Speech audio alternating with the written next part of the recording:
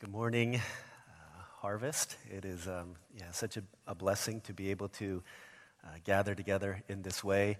I know there's a lot of just thoughts and feelings that are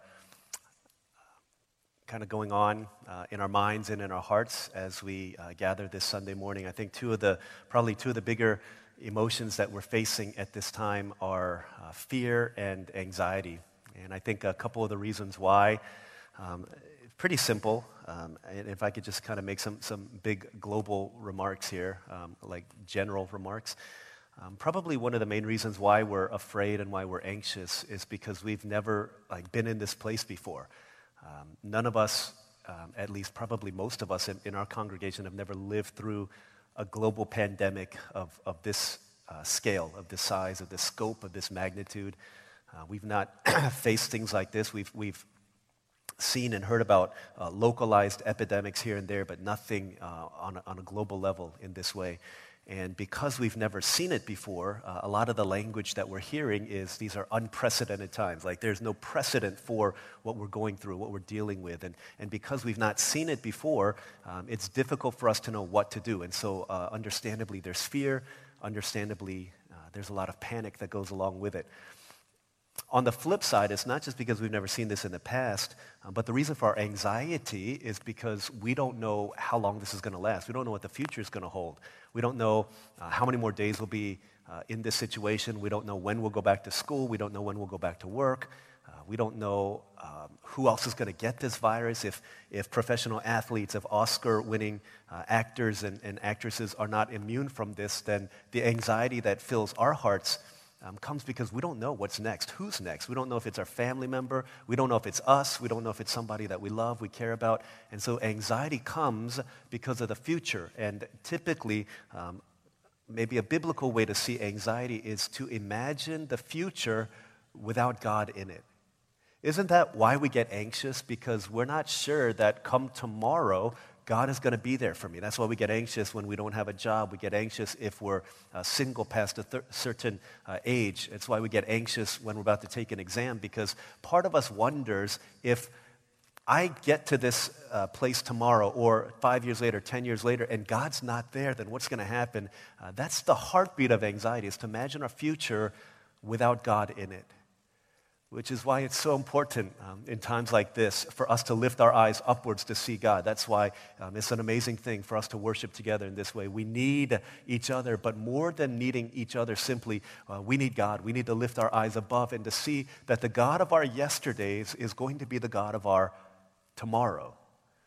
Because though these are unprecedented times for us as individuals, as families, as a church, as a nation, as a world, this may be unprecedented to us. We've never seen things like this before, but the greater reality is that it's not unprecedented to God.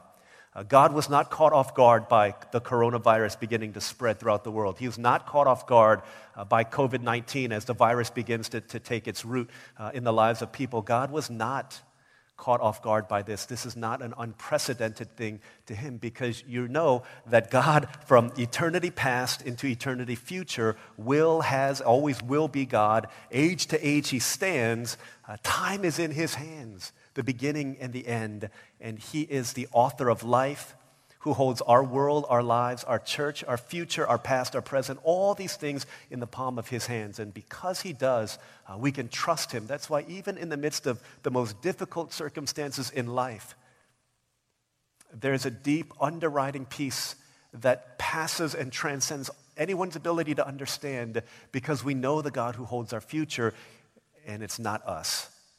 And so because God has been there, we can trust him with it, and because God has been there and seen it, he tells us how we ought to respond to it. And so today I want to look at 2 Chronicles chapter 7. We're going to read verses 13 through 15. This was written centuries and centuries ago, about 2,900 years before our day. It was written to the people of God to describe a situation that would come in their lives as well as in our lives when times go from good to bad and from bad to worse. And we're going to see what God's word for us is today as we read from 2 Chronicles chapter 7, verses 13 through 15. In the context, King David, whose desire was to build a temple, a dwelling place for God, that desire was that dream, that desire was deferred because David was a man of war, and so God gave that blessing and that privilege to David's son Solomon. Solomon has just finished building the temple, the dwelling place of God, and he's dedicated it to God, and God was pleased with it, and God was happy with it. And then in response to the prayer of Solomon dedicating the temple, these are God's words in chapter 7, verse 13. He says, "When I shut up the heavens so that there is no rain, or command locusts to devour the land, or send a plague among my people, if my people who are called by my name will humble themselves and pray and seek my face and turn from their wicked ways, then will I hear from heaven and will forgive their sin and will heal their land. Now my eyes will be open and my ears attentive to the prayers offered in this place." This is God's word. What God is saying is, even though things are going well right now, Solomon, there will be times in your life and there will be times in the history of my people where things aren't going so well. And in times like that, when there's no rain, when locusts devour the land, when there's a plague among my people, this is what you ought to do. Because here's human nature. Human nature in times where we're fearful, we're afraid, or we have no idea what to do. In times where we're not in control, human nature is to look for somebody to blame. And you've seen that a lot. I've seen that a lot in the midst of this coronavirus as it spreads throughout the world. People are looking for someone to blame. Oh, it's those stupid bats, and we blame the bats. Oh my gosh, it's the people who eat the bats. How could they even do such a thing? That's terrible. We blame the bat-eating people, or we blame the country next door to them because of this cult that spread all this disease to all these other people, and we blame them. We blame a million different people that we can point a finger to. We look on the news and we look at people who are partying it up on beaches on spring break, and we're like, oh my gosh, they're the problem. I can't believe they're doing that. We point a finger at the people who are hoarding toilet paper, and what good is toilet paper anyways? How is that going to save you? And by the way, if you stocked up on toilet paper, then your responsibility and duty is to tithe your toilet paper to our church because we may need it. But it's the people who are hoarding all of these different things. There's a million people that we can point our finger at. But God's word definitively says when you go through times like this where you don't know what to do and you don't know why this is happening and you're looking for someone to blame, God's word gives us three words, three thoughts that help us to know how we ought to respond in times like this. And here's the first thing. The first thing is it starts with us. We want to point a finger at somebody. We want to say who's to blame. God says, hey, don't go around looking for people to blame, but start with yourself. This is what he says. When I shut up the heavens so that there's no rain, command locusts to devour the land, or send a plague among my people. Here's what he says. If my people who are called by my name will humble themselves and pray. He says the first thing that we need to do when things go from bad to worse and all around us things are going crazy, he says, hey, let's start with the people of God. See, in those days, it was not difficult to tell if God was happy with a group of people, his people, the Israelites, or if he was upset with them. It was very simple. Here's how you could tell. In the Old Testament times, because the people of God were localized in one nation, it was very simple. If God was happy with the Israelites, then you would see blessings in both nature and in war. Okay, that means the rains would fall, there would be a good harvest, everything would be going well, and then in war, the Israelites would win their battles. They would be victorious against the enemies. That's how you knew God was happy with his people in the Old Testament. How did you know that God was upset with the people of God? Because there were curses in both nature and war. That means there's famine, there's drought, there's no rain, there's a bad crop, locusts eat the crop, they lose all of their battles. That's how you know it was very simple and it was very clear. Because the people of God were localized in one nation, this is the nation of Israel. God's blessings and curses were seen in nature and in war.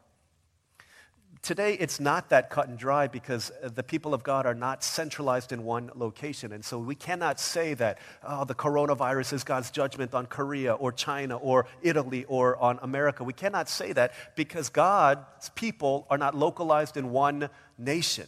Right? But what we can say is that when things like this happen, God's word for the people of God is that responsibility begins with us. Like, we need to begin to look inward, and it starts here. It's easy for us to say, well, it's because the Republicans are doing this, or because the Democrats are doing this, or because of the immoral people, or because of the people who don't know God. It's because of the people who are living in sin. It's because of their idolatry. It's because America has turned away from God. He says, no. Here, in other words, the solution to the challenges that are afflicting the church have nothing to do with what's going on out there, but he says it begins here in my house.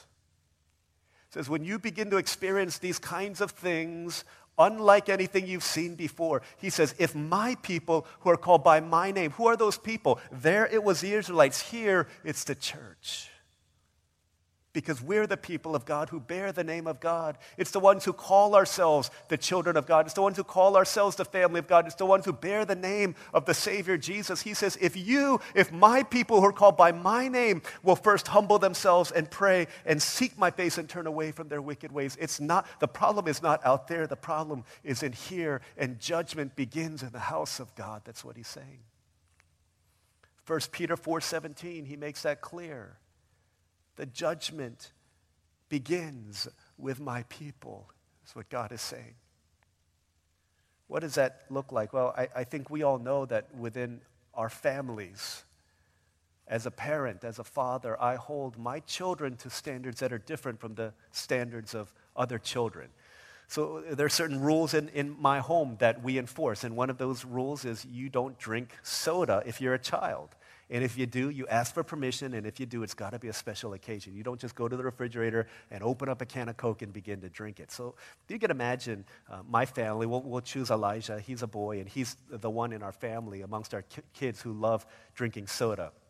He's always asking, we're always telling him no, but he loves to drink soda. So one day he has a sleepover, and he invites his friend, and his friend comes from a family where their house rules say you can drink soda whenever you want. And so this kid comes to sleep over at our house, and after mom and dad have gone to bed and sisters have gone to bed, this boy says to Elijah, he says, Elijah, can you go get me a Coke from the refrigerator because I'm thirsty? And Elijah says, no, you can't do that. You're not allowed to drink Coke. Coke is only for special occasions, and we have to ask mom and dad for it. And the boy says, no, I don't have to ask mom and dad. We drink Coke all the time in my house. Sometimes I drink Coke with two hands. I drink one Coke in one hand and a Dr. Pepper in the other hand. We can drink Coke all we want. We drink Coke as much as we drink water. And Elijah says, no, that's not right. You can't do that. And the boy says, well, don't get it I'm not asking you to drink it for yourself. I'm just asking you to get it for me. Come on, I'm your guest in your home. And so Elijah says, okay, fine, I'll get it for you. And he gets a Coke and he gives it to him. And this boy is drinking it and he loves it. He's like, oh my gosh, and Elijah's being tempted. This is the best Coke I've ever had in my life. Oh my God, Elijah tries him. And he's like, no, I can't, I'm not allowed to. And finally he gives into the pressure and he drinks the Coke. And he's like, oh my goodness, knowing that the forbidden nectar of the gods was something he should not be drinking, he begins to feel a tinge of guilt in him. But the temptation is too strong, and he says, can I have just a little bit more? By the time they're done, they've guzzled 3 cans of Coke and 3 cans of Dr. Pepper, and they're bouncing off the walls like they're Sonic the Hedgehog, and they're going crazy until finally they fall asleep. But before they did, unbeknownst to them, they have wrecked the entire house. So I'm sleeping, I wake up the next morning, and I come out, and I see that the house has been trashed. And I have reason to believe that soda was a factor in the crime, as I see crushed cans of Coke and Dr. Pepper all around. So when the kids wake up, I say, Elijah, I need to talk to you. He's like, why, Dad? And I point around to the cans of soda that have been emptied out, and he's like, Dad, but it wasn't me. Trust me, I promise you, it wasn't me. It was him. It was my friend. He's the one who told me to do it. I said, Elijah, he doesn't know the rules of our home. He may be able to drink those things in his house, but you know that you're not allowed to drink it in our house because you're my son and you're in my home. You know the rules. You know the rules. And he says, but Dad, why don't you yell at my friend? Why don't you yell at him? Because I say, Elijah, because you're my son. Because you bear my name. You know my rules. You know what I expect out of you. And judgment begins first with my own house. Because you should have known better than to follow the ways of another household. God is saying this is the same thing. When my house is in disarray, it's easy for us to begin to point fingers at other people and say, it's because of them, it's because of them, it's because of these people, because of these insolent people, because of these sinners, because of these obstinate people. God says, let's begin in the house of God. He says, if my people who are called by my name will humble themselves and pray. Could it be that all along, God has been wanting to clean his house and to purify his house, but we were unwilling to hear the message of God. And so it took a virus to sweep through the world in order for us to finally begin to realize what God is wanting us to hear. I'm not saying that God is bringing this upon us, but I am saying that the Word of God makes it clear that when times like this happen, there's a message that God is wanting to communicate first to his people so that we might communicate this to the world. I don't often yell at my kids. I get angry at them. I scold them, but I don't often yell at them. But there are times where I have. It's times where they're in danger. It's in times where it's urgent. Or it's in times of desperation that I need to yell at them. Put that knife down. Step away from the fire. Don't cross the road. Grab that last roll of toilet paper. In times of desperation or urgency or danger, these are times where I might yell at my kids because these are times where I need to get their attention. And C.S. Lewis says that God shouts through the pain that is inflicted upon a world that he wants to bring back to himself. Could it be that God is trying to get our attention through this coronavirus in order that his message to us would be, it starts with you as my people. It starts with you as a church. It starts with you as my people. That's the first thing, okay, first thing that we see. But what does it start with? What does that mean for it to begin with us? The second thing that we see is that it begins with us praying. If my people who are called by my name will humble themselves and pray. God is making it very clear that these things that we see are not the only things that define your reality. That here's what Tony Evans said. He said, if what you see is all you see, then you're not seeing all that you need to see. There's a deeper reality at work. Ephesians says this battle is not flesh and blood. There's a deeper spiritual reality that undergirds everything that happens in this life. When my mother, who's been going to church ever since she was saved, it's been about 40 years, she said last Sunday, with tears, she said, this was the saddest Sunday of my life, that I could not go to the house of God and worship with my church.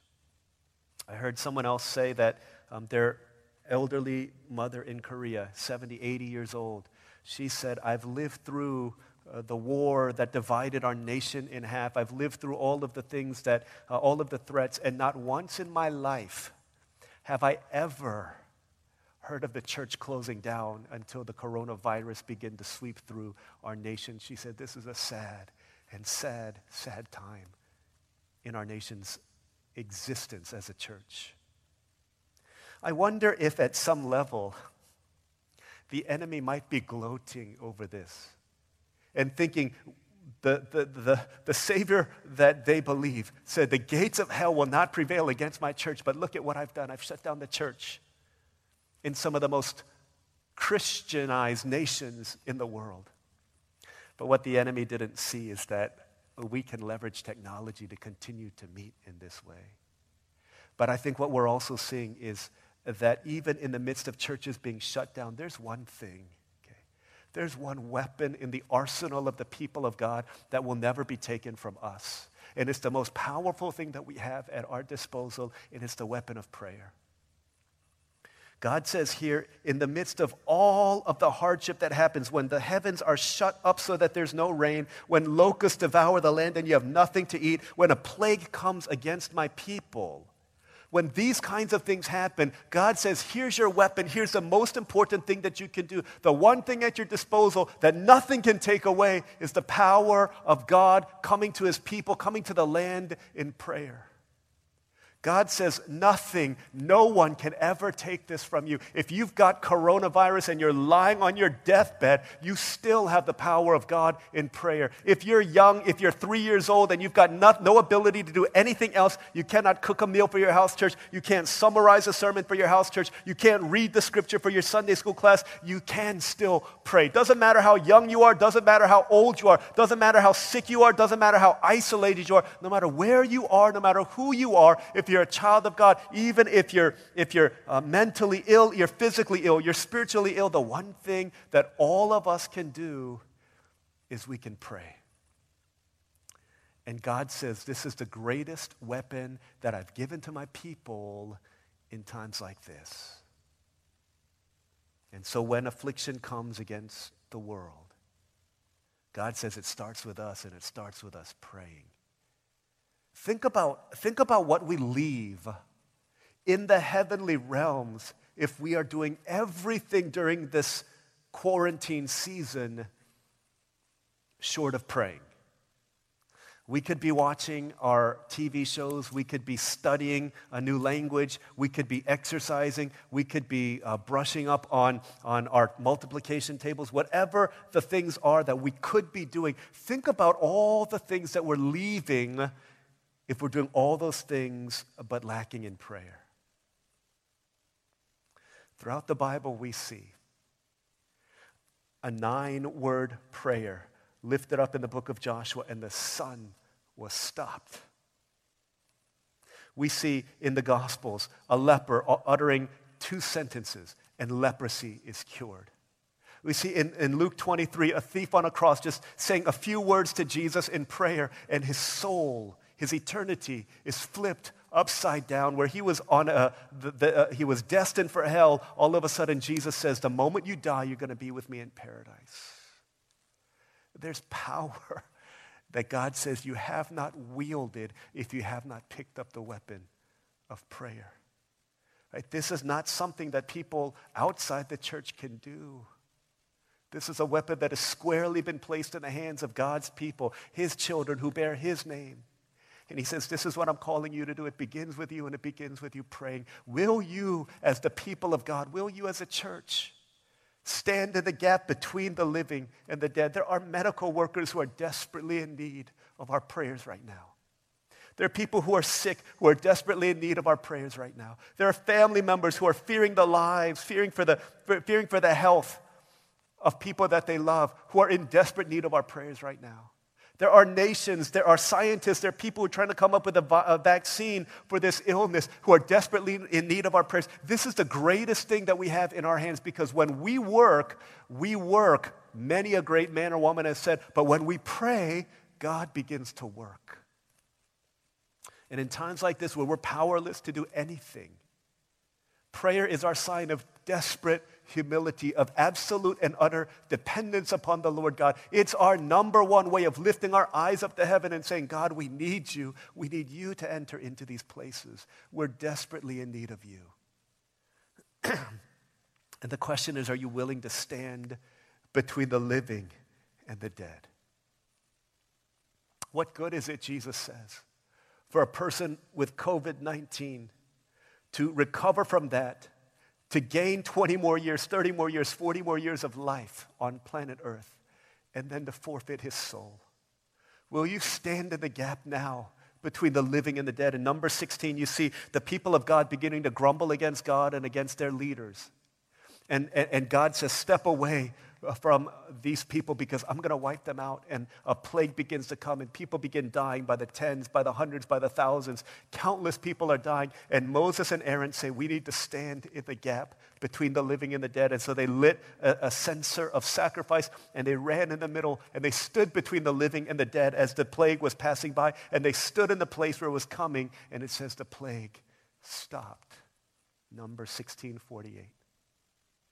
Would you be one of the people who would be willing to run in the midst, spiritually in the midst of those who are dying, and to stand between the living and the dead in order that the death might stop? Because this is a time, if there ever has been, for the church to awaken and to arise and to wield the weapon of prayer. I've been really praying and meditating through a song this past week, ever since last Sunday morning. It was a song that came out in the 1990s when I was in college. The song is called "Save Us, O God." And it's a cry, it's a heart cry for revival in our land. And the song begins by saying, we confess the sins of a nation. Lord, we are guilty of a prayerless life. He goes on and he talks about how we've turned away our hearts from your laws. We've taken for granted your unchanging grace. Is that the cry of the church today? He goes on and he sings, you said that if we'd humble ourselves and begin to pray, that you would hear from heaven and heal and cleanse us with your rain. And the chorus says, don't pass us by. Don't pass us by. Let this be the generation. Let this be the generation that lifts your name through all the world. Save us, O God. Save a people for yourself, O Lord. Let the fear of the Lord be their standard. Right? Save us, O God. Yeah, save us from our unfaithfulness. Cleanse us from our unfaithfulness. Let the place where we live be called a house of prayer. And it begins with us. And it begins in prayer. And God is calling us back to that place. It's the second thing that we see here. The third thing that we see, it begins with us, it begins with prayer, and then it begins with repentance. If my people who are called by my name will humble themselves and pray and seek my face and turn from their wicked ways, then will I hear from heaven and will forgive their sin and will heal their land. This word, they will seek my face, okay, literally means it's saying we want to renew intimacy with you, God. And to turn from their wicked ways is the word for repentance. He's saying that you would turn from your wicked ways. I think that the message of God through this virus for the church is, would you turn from your wicked ways and would you seek the face of God again? See, the challenge is when a watching world who does not know God looks at the people of God who bear his name and they see no difference between them and us, then what witness is there in the world as the church of Jesus Christ? If the salt loses its saltiness, what can be done in order for the salt to be renewed in its purpose? Jesus says if the salt is no longer salty, that it just needs to be thrown out and trampled by men. But what God is saying is, would you come back to embrace who you are as the salt of the earth, the preserving agent in a world that is dying and decaying? Would you rise up and embrace your call again as the light of the world? He's not saying you will be the light of the world when you do these things. He says you are the light of the world. You are the salt of the earth. A city on a hill cannot be hidden. He's saying this is who you are.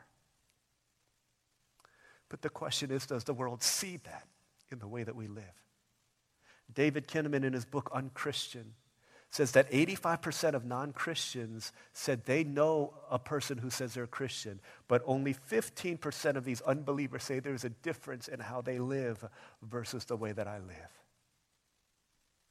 If only 15% of the world sees a difference between Christians, then it is time for us to repent and turn back to God so that our purpose in this world could be renewed once again.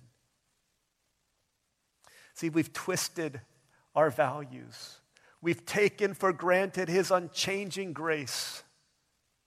And we said, God, we can live however we want as long as at the end of the day we come back to you in repentance. And God is saying, listen, if I shut up the heavens, if these things happen that are unexplainable and you have no ability in and of yourselves to fix, then if my people who are called by my name will humble themselves and pray, if there's no difference between the church and the world when it comes to how we cheat in school, when there's no difference between the church and the world in our morality, in our incidences of premarital sex, in what we do with our taxes and how we spend our time and how we spend our money and the things that we look at on the internet, if there's no difference between the church and the world, then is it not incumbent upon us to heed these words and to hear what God is saying?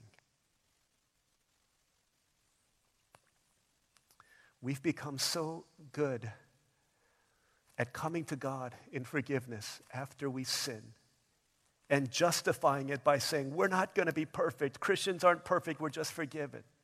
But the reality is, as the people of God, though we're not called to be sinless, we ought to sin less and less the more we walk with Jesus.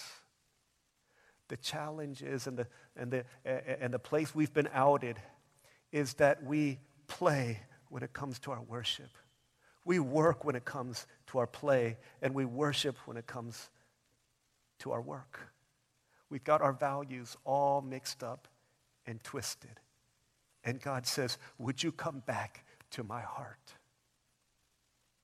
See, I think when we look back at the year 2020, in the annals of history, I think there's one narrative that will run straight through it, overshadowing the wildfires in Australia, overshadowing the death of Kobe Bryant. I think the greater narrative is going to be, this is the year that the coronavirus swept throughout the world.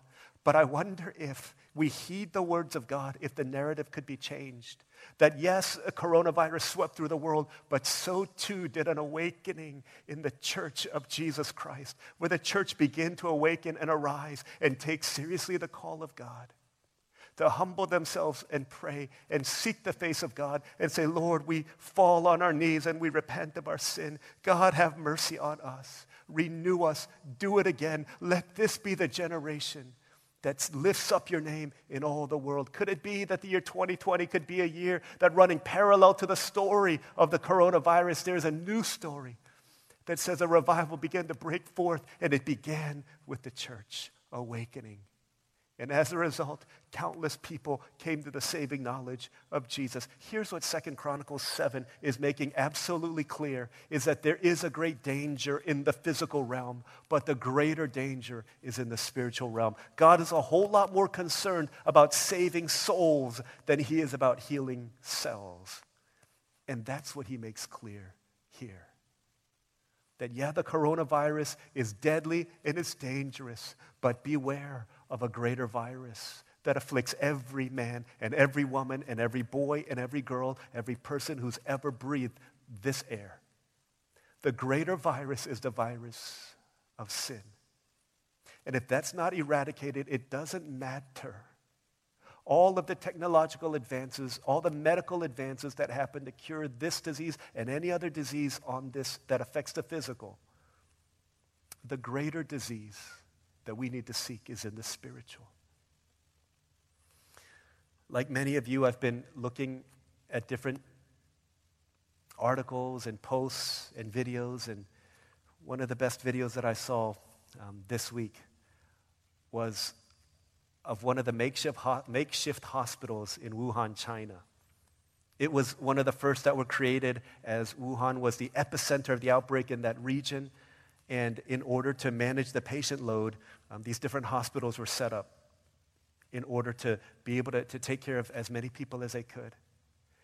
And because of preventive measures and because of the different things that are happening in order to slow the spread of the virus, now that hospital was able to be shut down. And so in this video, it had on the stairs outside of that hospital, it had many of the doctors and the nurses who had been working and serving tirelessly in that hospital. They had their face masks on, and from the bottom all the way up to the top, one by one, it showed them taking off their mask and throwing it down for the first time. And as people who had only seen them with a mask on see their faces unveiled, a big smile comes across every face as they take off their mask and put it down, and they smile. And it was them saying, these masks are no longer needed. This hospital is no longer needed, because here where we live, the virus is dying. One day, God's people who are called by his name are going to go to a place where we will take off the masks, where no longer do we need to be sterilized because of the sin in this world. We're going to take all of these things off and we're going to say, we don't need these anymore.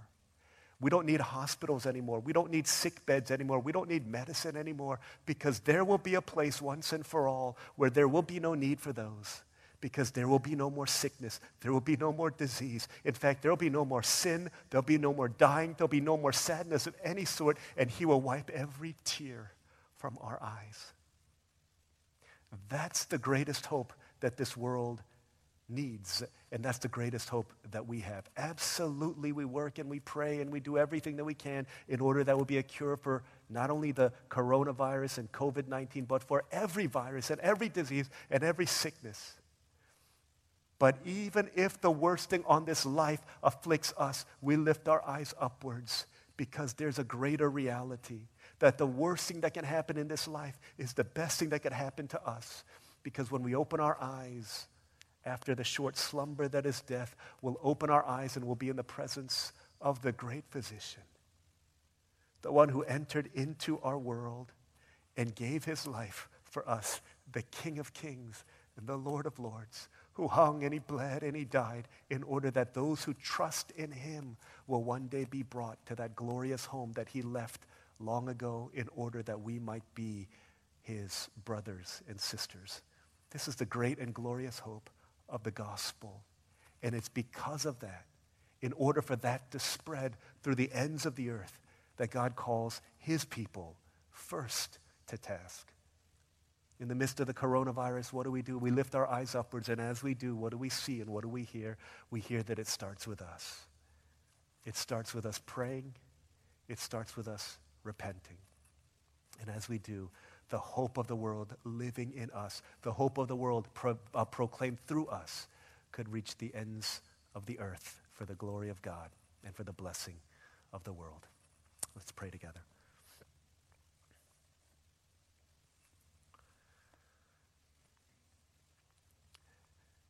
As we respond to the word of God this morning,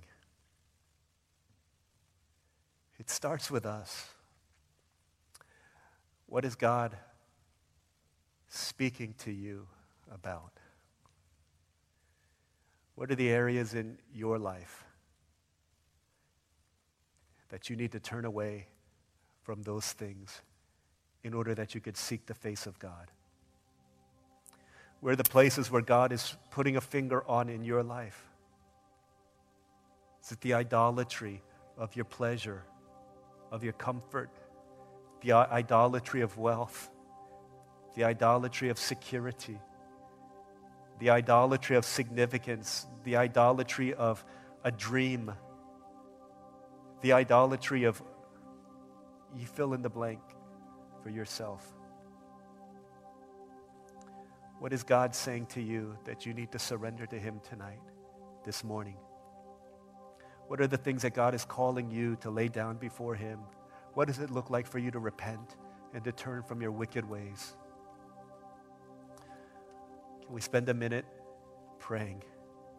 And this minute of praying is not the be-all, end-all. It's the beginning of a journey of repentance in order that God would heal our church.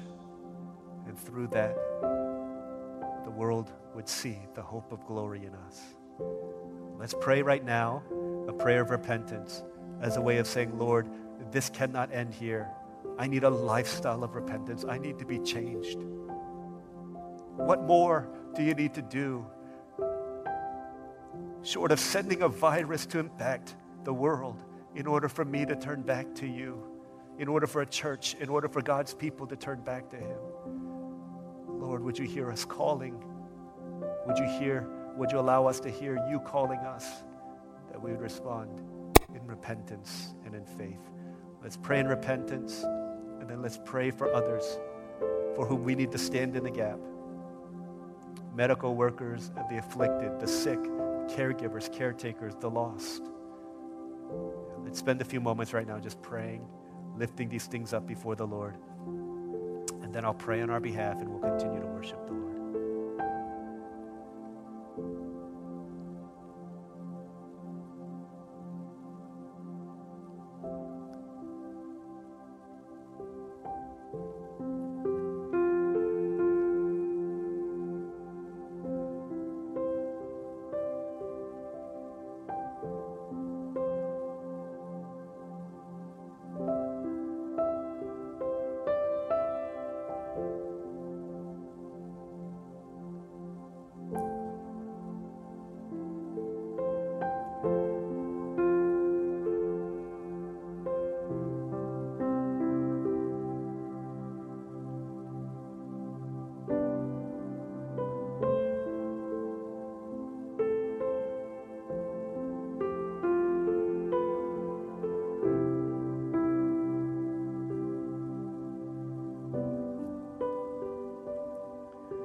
Father in heaven, we confess to you sins of our nation, sins of the church in our nation, the ways in which we've put other things before you, even in our church. Forgive us for making the name of a church, a ministry, an idea more important than Jesus and his gospel. Forgive us for seeking a cultural or comfortable or compromised Christianity over a Christ-like Christianity. Forgive us for pursuing wealth and fame and pleasure and comfort and popularity and pleasure more than we've sought to walk the narrow road, the beautiful road, marked with the scent of the gospel. Father, have mercy on us. Cleanse us. Teach us to pray, to repent, to turn back to you. Lord, may it begin with us. Father, spark a revival, spark a renewal in our day, in our time. Make your ways known. Will you not, Psalm 85:6, revive us again? Lord, help us. We need you. We love you because you've loved us first. We trust you because you made the first move while we were sinners. Christ died for us. Thank you so much. Be pleased now with the offerings that we bring to you and with our response in grace-driven, joyful obedience to the call mandated in Scripture. We love you. Pray these things in Jesus' name. Amen.